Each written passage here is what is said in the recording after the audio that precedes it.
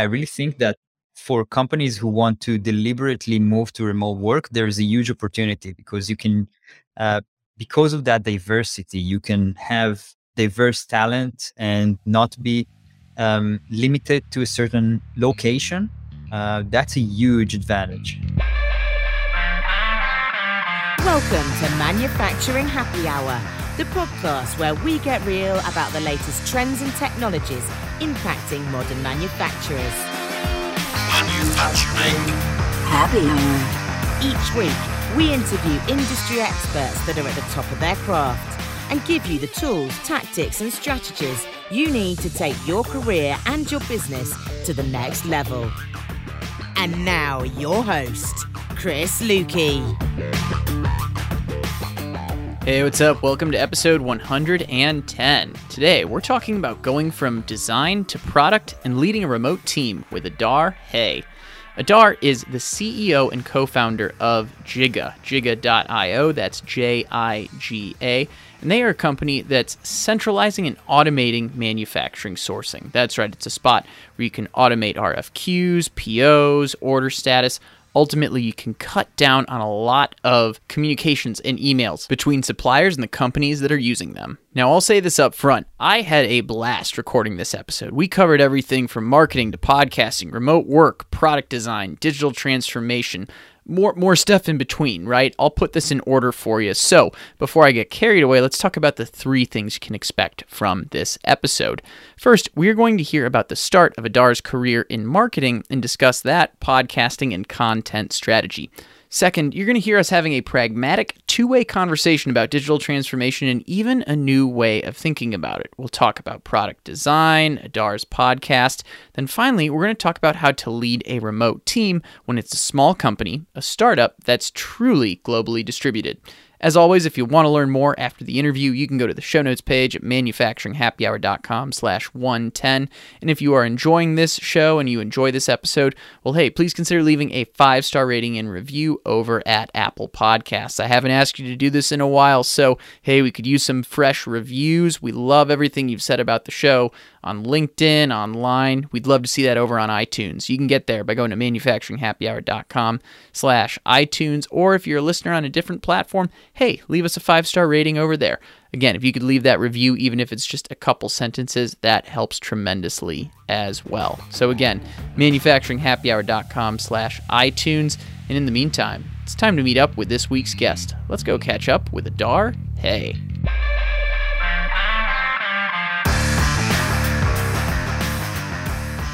Okay, Adar, welcome to the show. First question's gotta be, if we were hanging out in person having this conversation over a drink, where would that be? Havana, Cuba. Oh, Yeah. All right. I've been there in 2014, and it was crazy back then. I think there was no smartphones, no internet, really a very different atmosphere, some sort of magical atmosphere. And this is something that I've never experienced before. So yeah, that's a place to be. A place frozen in time, very relaxing, very easy to be in the moment of the conversation. So let's say you and I are having Cuba Libres in Cuba, and Yeah. I ask you, hey, what does Giga do? How do you describe that as if you're hanging out on the shores of Cuba with someone? So Giga helps companies build a manufacturing sourcing process that drives down time to market, errors, and costs. We basically automate tasks that are done manually, like emailing suppliers back and forth and ordering and checking on orders. We centralize and track this information in one place to just make it all more efficient and faster. And we're going to dive into Giga a bit later in the interview. But first, we want to get to know you a little bit. And you've had quite the career leading up to starting Giga with your co-founders. And I got to ask you, so describe what you were doing before Giga. Yeah, so I had a B2B marketing agency where we helped different B2B organizations, usually very traditional organizations, many manufacturing clients as well. We actually handle all of their marketing needs, basically digital marketing, conferences, sales, SDR, stuff like that. And so we were a full service marketing agency. It was very fun. I saw that you had that marketing background, and one of the things I wanted to ask you is, what do you feel is one of the most underrated marketing strategies in today's industrial environment, right? Obviously, you're running your own company right now, so you have a bigger picture, but what are your thoughts? What do you see out there? Yeah, so definitely there's no one size fits all answer, but I would say that a very interesting opportunity in the industrial sector specifically is being more fun, being more casual, being less official, being more human. People like authenticity, and it happens a lot more in the software world than it is in the industrial world. People are less authentic, or less friendly, or less fun, or less acting like a consumer brand in a way. And I think it will get there eventually, but it's still far back, and it's boring for people. Well, I want to dive into this a little bit more because I think you know that this is a central mission of Manufacturing Happy Hour, right?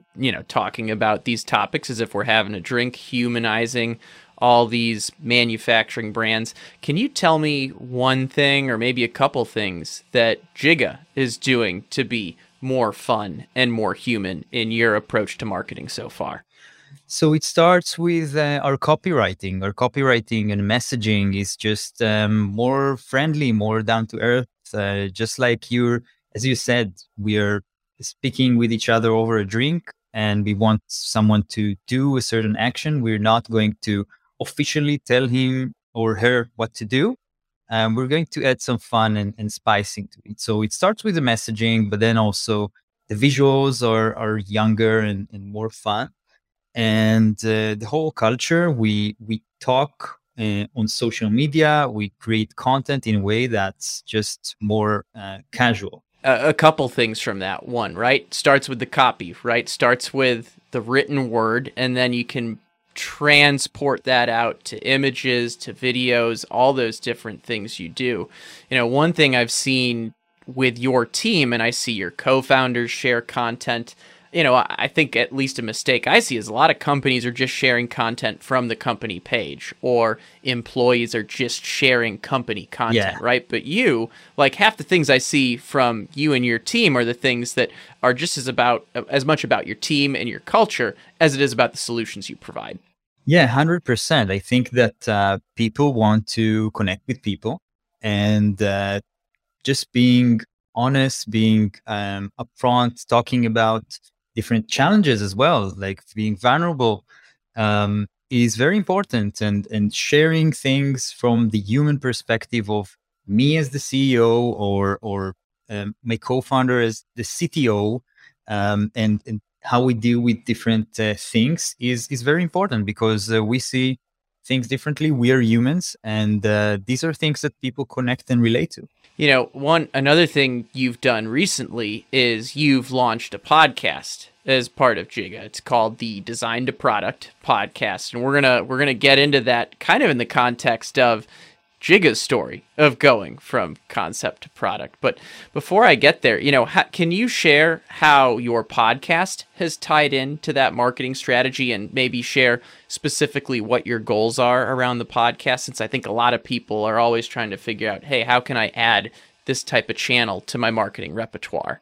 Yeah, so it was a very interesting thing that we decided to go with, because we realized that there's not a lot of content about getting from design to product, in the sense of supplier management, supply chain management. Like, how do you deal with different challenges around that? And we wanted to provide our audience valuable content that they might be facing to get to the product. So anything around sourcing and supply chain management and operational management, and engineering and design for manufacturing, all of this is we wanted to provide value there. And one interesting thing about podcast is that you can turn that into many other types of content. So you can turn that into videos, and you can turn that into blogs, and you can turn that into many things. So just a very good way of creating a piece of content that turns into other pieces of content later. Our audience should be fairly familiar with that, since a lot of them follow the show on LinkedIn and social media, and they see that all the time, right? We're pulling the best quotes, the best videos from these episodes, and I think that's the right approach, right? The reality is, you know this better than anyone, this is not the first time you've started a podcast. You have one of the most successful tech podcasts in Israel as well. But the reality is, podcasting takes a while for the audience to grow. Like, it's nothing that, it looks really cool when you post a picture, a post to LinkedIn, and you get thousands of impressions and likes, but it takes much longer for the podcast itself to grow. So I guess I kind of want to go back to maybe something I was asking as part of that first question. Since podcasting is more of a long game, how are you measuring the success today as someone that's a B2B marketer that's used to having a lot of metrics and focusing on impressions and conversions, etc.? Yeah, so conversion measurement is a topic where it's really tricky in B2B, because you don't want to only play the short game. You want to also play the long game of getting a following, gathering people to gathering a community, get them to know you. And this takes time, and people are not just clicks and views and plays. It's also just like you are with other B2B brands. You get familiar with the brand, you consume that content, you might only buy in a year from now, but it doesn't mean that it doesn't work. So the ways that you want to measure it are ways that you would just see how much impact you made with the content, how many people you helped, and not necessarily like if that episode led to immediate conversions, but just like, did that content give them value? Was the value related to what we're helping to solve? Obviously, you don't want to talk about kitchens if you sell manufacturing software, but you would want to help them solve challenges that they might face, and they might also in the future buy your product when they need it. Yeah, I like the keeping perspective of the long game. I mean, at least where I do it, I look at comments on LinkedIn about the episodes, or someone saying, hey, I learned X from this podcast, right? And, there are a lot of ways to measure those small victories along the way to playing that long game that ultimately someone might buy a year or two down the line. Exactly. These are great ways to measure the impact and the value that you give your listeners without trying to sell to them. No one wants to be sold to. So that's how you do it. So I'm going to put a little spin on your podcast. It's called Design to Product, and it's very much from a manufacturing standpoint. But I kind of want to hear about Giga's story from going from concept, a design, if you will, to a product. So how did Giga get started? So I sat together with my co-founder Asaf, who ran a job shop. And I just saw how his process works. He told me about how he manages quotes and orders. And we started looking into the way that he managed that. And coming from software world, I wasn't really used to see so much manual work. And I imagined that his customers experienced the same inefficiencies.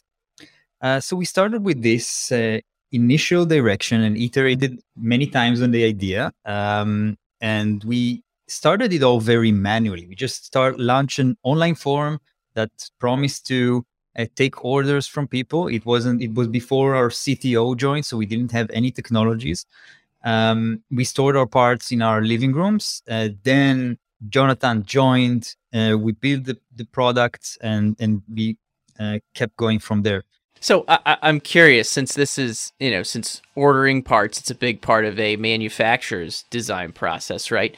I was asking, what do you think people miss in terms of marketing earlier, but what's something manufacturers often miss when they're going from design to product? And feel free to put this in the context of some of the problems that Giga helps solve. Yeah, so I think manufacturers miss the relationship and collaboration aspect with their suppliers and manufacturing partners. Sometimes they treat it as a transactional relationship, when in reality, most of the time it can be a partnership. You have to set expectations. You need to think about future things in advance. So you want to really think things through because it's in hardware, there are there's a lot of room for mistakes. You can just change your prototype from now. You need to plan for production, think about regulations, think about high volume manufacturability and costs. So don't leave that for later and use the manufacturer's expertise. One thing I was thinking of is I'd love to hear a before and after of someone using Giga, right? Like what were they experiencing before they had you as a partner? What did they experience after they're leveraging your services? And honestly, one of the main reasons I bring this up is supply chain's a huge issue right now. So you're in a hot market. So I'm curious, I'd love to hear maybe a story that exemplifies what you do. Definitely, we can talk about a specific company that used to order parts in a very disconnected way. There are many engineers, many procurement people that just order parts from suppliers and use their tribal knowledge, each one in his own email silo. They used to email back and forth, CC many different people in the team, and it was very error prone. Each person just managed his own spreadsheet or Monday or any tool that they wanted to use. But they realized that they just waste so much time, and especially when there's someone who needed to approve that, and this person just gets all sorts of emails and needs to go through an approval process, and then there's changes and revisions, and everything is just a huge mess. So what we did with them is just consolidating, just centralizing all of this information in one place, and automating a lot of the processes that they used to do manually. And that helped them to reduce the time that they generate the PO in more than 80%, which is huge. And we're able to get more competitive terms, save a lot of time for the employees. So that's the change that we want to make in the world. We want to help manufacturers go through that process of just a huge void in this market that turn that manual process into an automated and centralized one. It's funny, right? I talk to a lot of manufacturers about digital transformation, and I think we scare people with that term a lot of times. What you're doing is digital transformation, moving them off of a spreadsheet into a more streamlined, automated process. That's what I do from a maintenance standpoint with fixed software. It's one of those things that I try to convince manufacturers of. It's like, don't get scared by these ideas. A lot of times it's looking at, hey, what am I doing manually on a whiteboard in a spreadsheet, and how can I leverage a tool that allows me to, in this case, order parts better, get better terms, all of those things that you mentioned. Yeah, but Chris, I think that digital transformation might sometimes scare people off because they're thinking about transformation. This is a huge thing to go through. And maybe if they just use fixed software, this is not necessarily like a huge transformation. They just automate the things that they do manually now. And if you talk in a simple way, maybe they would be more inclined to start and then maybe to transform, like you're saying, because that's the end goal. I think you're bringing up a great point that we need a smaller, less intimidating incremental term, digital baby steps or something to get someone there. Because that's like any transformation, as anyone knows, that old analogy, hey, the way to eat an elephant is one bite at a time, right? So I don't know if we're gonna come up with the new term on this episode, but you're absolutely right. We need to find a way to describe it. It's like I want to start exercising, and then I'm like going to transform, and I'm going to lose 30 kilograms, and next morning, I just don't do it because it's just so huge. And maybe the way to do it is just go out for one run and then keep going from there. Yeah, or even start with a walk, right? I always look at it. It's those little habits that you get in there, and I think exercise is always a great one because, I mean, at least for me, when I exercise, especially if I haven't been doing it in a while, it's just feeling a little better, like having been to the gym once or twice, and that's the initial thing that keeps me going. I think that maybe that bodily feeling of progress is what motivates me there. Yeah, yeah. Your brain creates all sorts of hormones and makes you feel happier. Bad things look less bad to you, and that's scientific. I love this. We're bringing together digital transformation, getting exercise. I didn't realize today was going to end up being a health and wellness episode. So, well, I'm going to reel us back in a little bit. I'm curious because you've been doing your new podcast, Design to Product. And by the way, for anyone listening, I'll have a link for that in the show notes at manufacturinghappyhour.com. But I'm curious, have you learned anything from doing that podcast that's helped you in your business, right? You're talking to leaders that are, making evolutions within their organization. I'm curious, what have you learned that's helped you as a leader at Giga? So I think when you're building a product, especially in something new, you always have to talk to your customers. You want to talk to people in your industry, and you want to talk to them about the problems and about the needs. And the podcast was also very helpful for me in getting into their heads and understanding how they think, what words do they use, how they see the world, and how they would maybe want to change. They also taught me a lot of things about just manufacturing, product design. I didn't come from this world with this expertise, so I had to learn many things myself, and interviewing people is just a great way to learn. Yeah, interviewing people who could potentially be your ideal customer, hearing their challenges firsthand. I can't think of a better cheat code for building a great business. Yeah, some people I interviewed turned to be Giga's customers. So there you go, without me even trying to sell to them. Yeah. Exactly. It's podcasting 101. I tell people the same thing, right? If you want to start a podcast, start by interviewing the people that are your best customers and the people you wish were your customers. So yeah. We are covering a lot of ground today. I'm actually going to do another 180 on us because there's another topic that really impresses me about your team, and that I've seen you post pictures of this. Your team is literally located all around the world, and it's still a relatively small, nimble team, but I've seen pictures of it's like this person's in North America, these people are in Europe, this person's in Israel, this person's in Asia Pacific. Well, can you describe like kind of what the breakdown of your remote team is right now? And I'm sure it's going to evolve, but I've got some questions. I'd love you to set the baseline first. Definitely. So we are 13 employees. We have employees in, full time. We have employees in England, in Ukraine, in the United States, in Kosovo, in Bosnia, so in Philippines, so all over the world. And I think that remote team is more of an attitude. It's not just about working remotely. It's cultural. You see, you need to fully trust the people that you work with. So that eliminates a lot of people that if you cannot fully trust them, you cannot work with them because you can't even see what they're doing. So you attract people that can manage this, can manage themselves, like this lifestyle. It's not for everyone, right? Some people don't like that.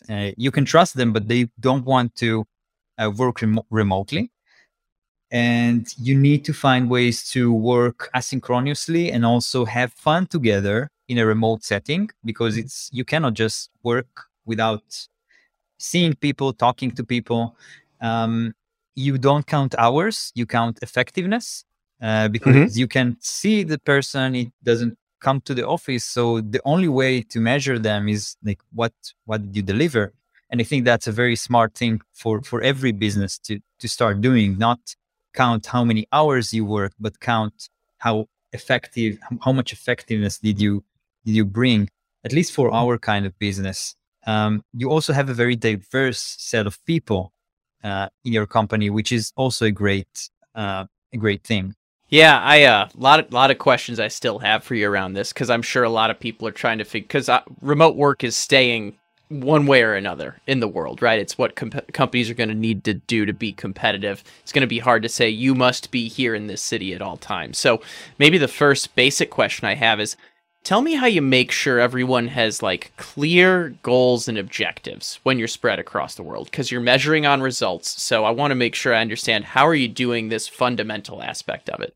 So one thing we have is we have a weekly meeting, weekly gathering where we talk about what we plan on delivering and what we delivered last week. And we ask each other questions to clarify and synchronize everything and make sure everyone understands everything.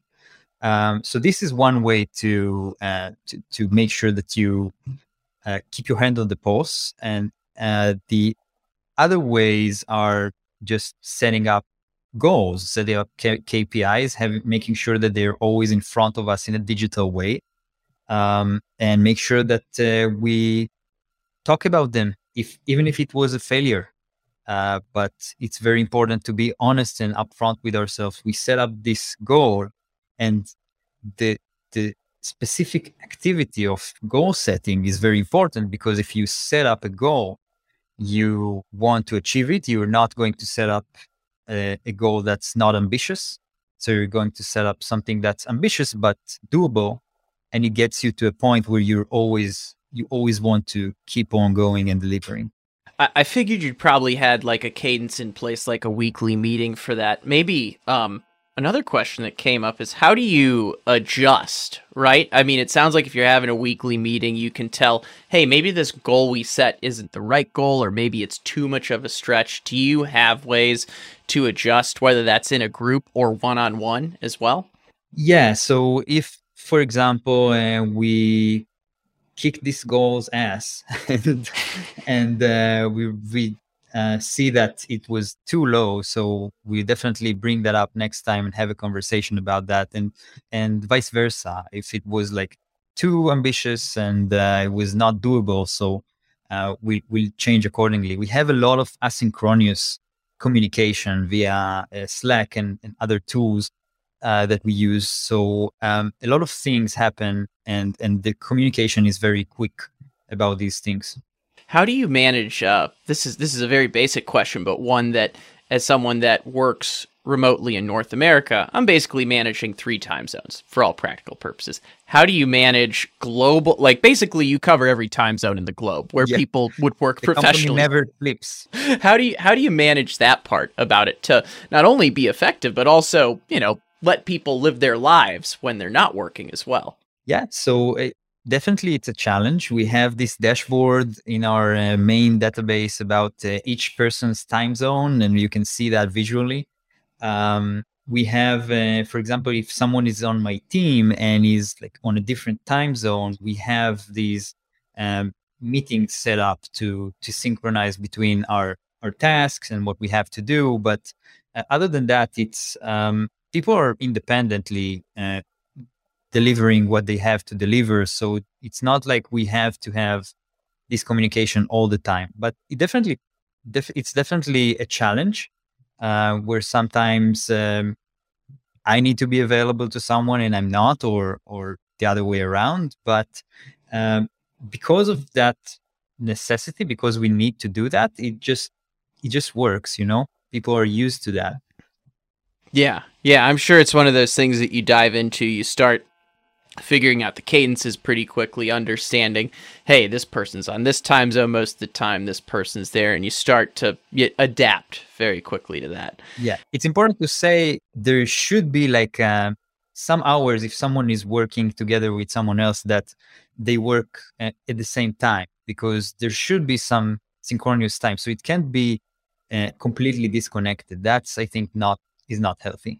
And I guess I have two more big questions, and each are on different sides of the coin around remote work. I'm curious, what's like an unexpected challenge you've encountered from leading a remote team? I'd love to hear that. But then I'm going to bring it back to the positives and say, what's something that's worked out better than you could imagine? So let's start low and then bring us back up. What's an unexpected challenge you've encountered leading a remote team? I think it's definitely about building a good experience for everyone, making sure that the team stays together, knows everyone, having fun. It's hard to have fun remotely. But we managed to do that, I would say, pretty well. Especially recently, we introduced a lot of games culture, which forces you to have fun in a synchronous way. So we take the time on our calendars, we book times to play games, computer games, and it's super fun. And when we do all these other things, we meet once a year, everyone physically in somewhere around the world. So we do these things, and I think that worked very well. I mean, people really know each other in the company, but you have to be very deliberate about that. You cannot just assume that it will happen on its own. You have to really invest your time and resources to make that happen, because it doesn't happen naturally in an office environment. Yeah, so you've got the games, you bring the team together once a year. So then let's go on the other side of this. What's something that has worked, like maybe you didn't even expect to be as effective as it was, but you're like, gosh, working remotely has allowed our team to do this? Or, you know, what's your example of, hey, something that surprised you that worked out really well? Getting really good people. I'm always proud and surprised of how great these people are, and being able to hire them and hire people who are independent, who are ambitious, who are really capable, and have them work together. It's something that I expected it to be harder than it is. It works very well. This asynchronous collaboration. And I really think that for companies who want to deliberately move to remote work, there is a huge opportunity, because you can, because of that diversity, you can have diverse talent and not be limited to a certain location. That's a huge advantage. Yeah, I know that may seem obvious to some, right? But the reality is we talk about, hey, how do we get the best talent in the world now? And you literally have the whole world at your disposal to be able to recruit from, and you know how to leverage that team. And we all know, hey, diverse teams bring diverse thoughts, new ideas. So I love what you've done with the team at Giga. It's cool seeing you guys continue to grow. It's cool seeing the dynamics. It's cool seeing you and your co-founders post photos around the world of where your, remote offices are on any given day. So that's my last question on this topic is, where's the coolest spot you've worked remotely, and where's the coolest spot you've seen one of your teammates work remotely? Oh, nice. Great question. There are so many amazing places. People post photos in the desert and in the beach. I like to work sometimes from nature and from the beach. So I don't have a specific spot in mind, but I think that they're all pretty awesome. But yeah, one of my co-founders works by the river and send us photos from there. So many cool photos from all around the world, and it's very typical for a culture. Yeah. For everyone out there listening, make sure you follow Adar and all his coworkers, because you will get some nice photos of laptops sitting on beaches and in forests out there when you're sharing your location. So, hey, I appreciate the journey you've taken us through today. You've talked about your background, marketing, podcasting, remote work, your company. We've covered a lot of ground. As we wrap up, what's the best way to connect with you and Giga? You can reach out to me via LinkedIn. I'm Adar Hay.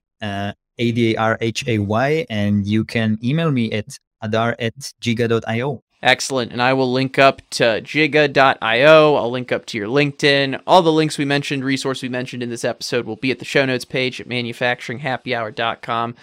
And with that, Adar, I think our Cuba Libres are getting a little low. I think it's time for a refill. So we'll wrap today's conversation, and thank you so much for jumping on the show.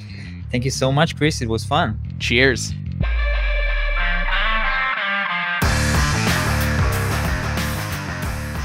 Hey, thanks for listening, and a big thanks to Adar for jumping on today's show. We've been trying to coordinate some collaboration for probably a year now, so I'm glad we finally brought this to fruition. As I mentioned, if you want to learn more, you can do that over at the show notes page at manufacturinghappyhour.com/110. There you can find a link to Adar's podcast, Design to Product. And by the way, I was actually on that show just a few weeks ago, so I shouldn't be far back in the catalog if you want to hear a bit more about the Manufacturing Happy Hour story, some of the things I think about digital transformation and the concepts we were discussing today, like a light version of digital transformation. That's all over on his show. By the way, before we wrap up, I do want to say this is coming out at the beginning of October. I'm actually going to be out in Boston next week for one of the Association for Advancing Automation's events, A3. If you listen to this show regularly, you know them well. It's the Vision Show and their Autonomous Mobile Robots and Logistics Conference. I'm going to be recording podcasts there. But hey, if you want to hang out, if you want to be there as well, you can join us. Register at manufacturinghappyhour.com/Boston2022. Particularly for any of you in the area, there's no excuse not to do this. It's going to be a lot of technology, going to be a lot of great leaders in the industry. It is going to be a fun time. Again, catch us in Boston. Those dates are October 10th through 13th. You can register by going to manufacturinghappyhour.com/Boston2022.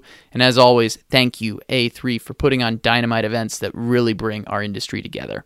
And with that, that's almost it for this week. One more final reminder, if you could leave us a 5-star rating and review over at Apple Podcasts, that would be a huge help. You can get there by going to manufacturinghappyhour.com/iTunes, or just, hey, leave a 5-star rating wherever you listen to this show. Thanks so much for listening. Stay innovative, stay thirsty. We'll catch you again next week. Cheers. Thanks for listening to Manufacturing Happy Hour, powered by the Industrial Network.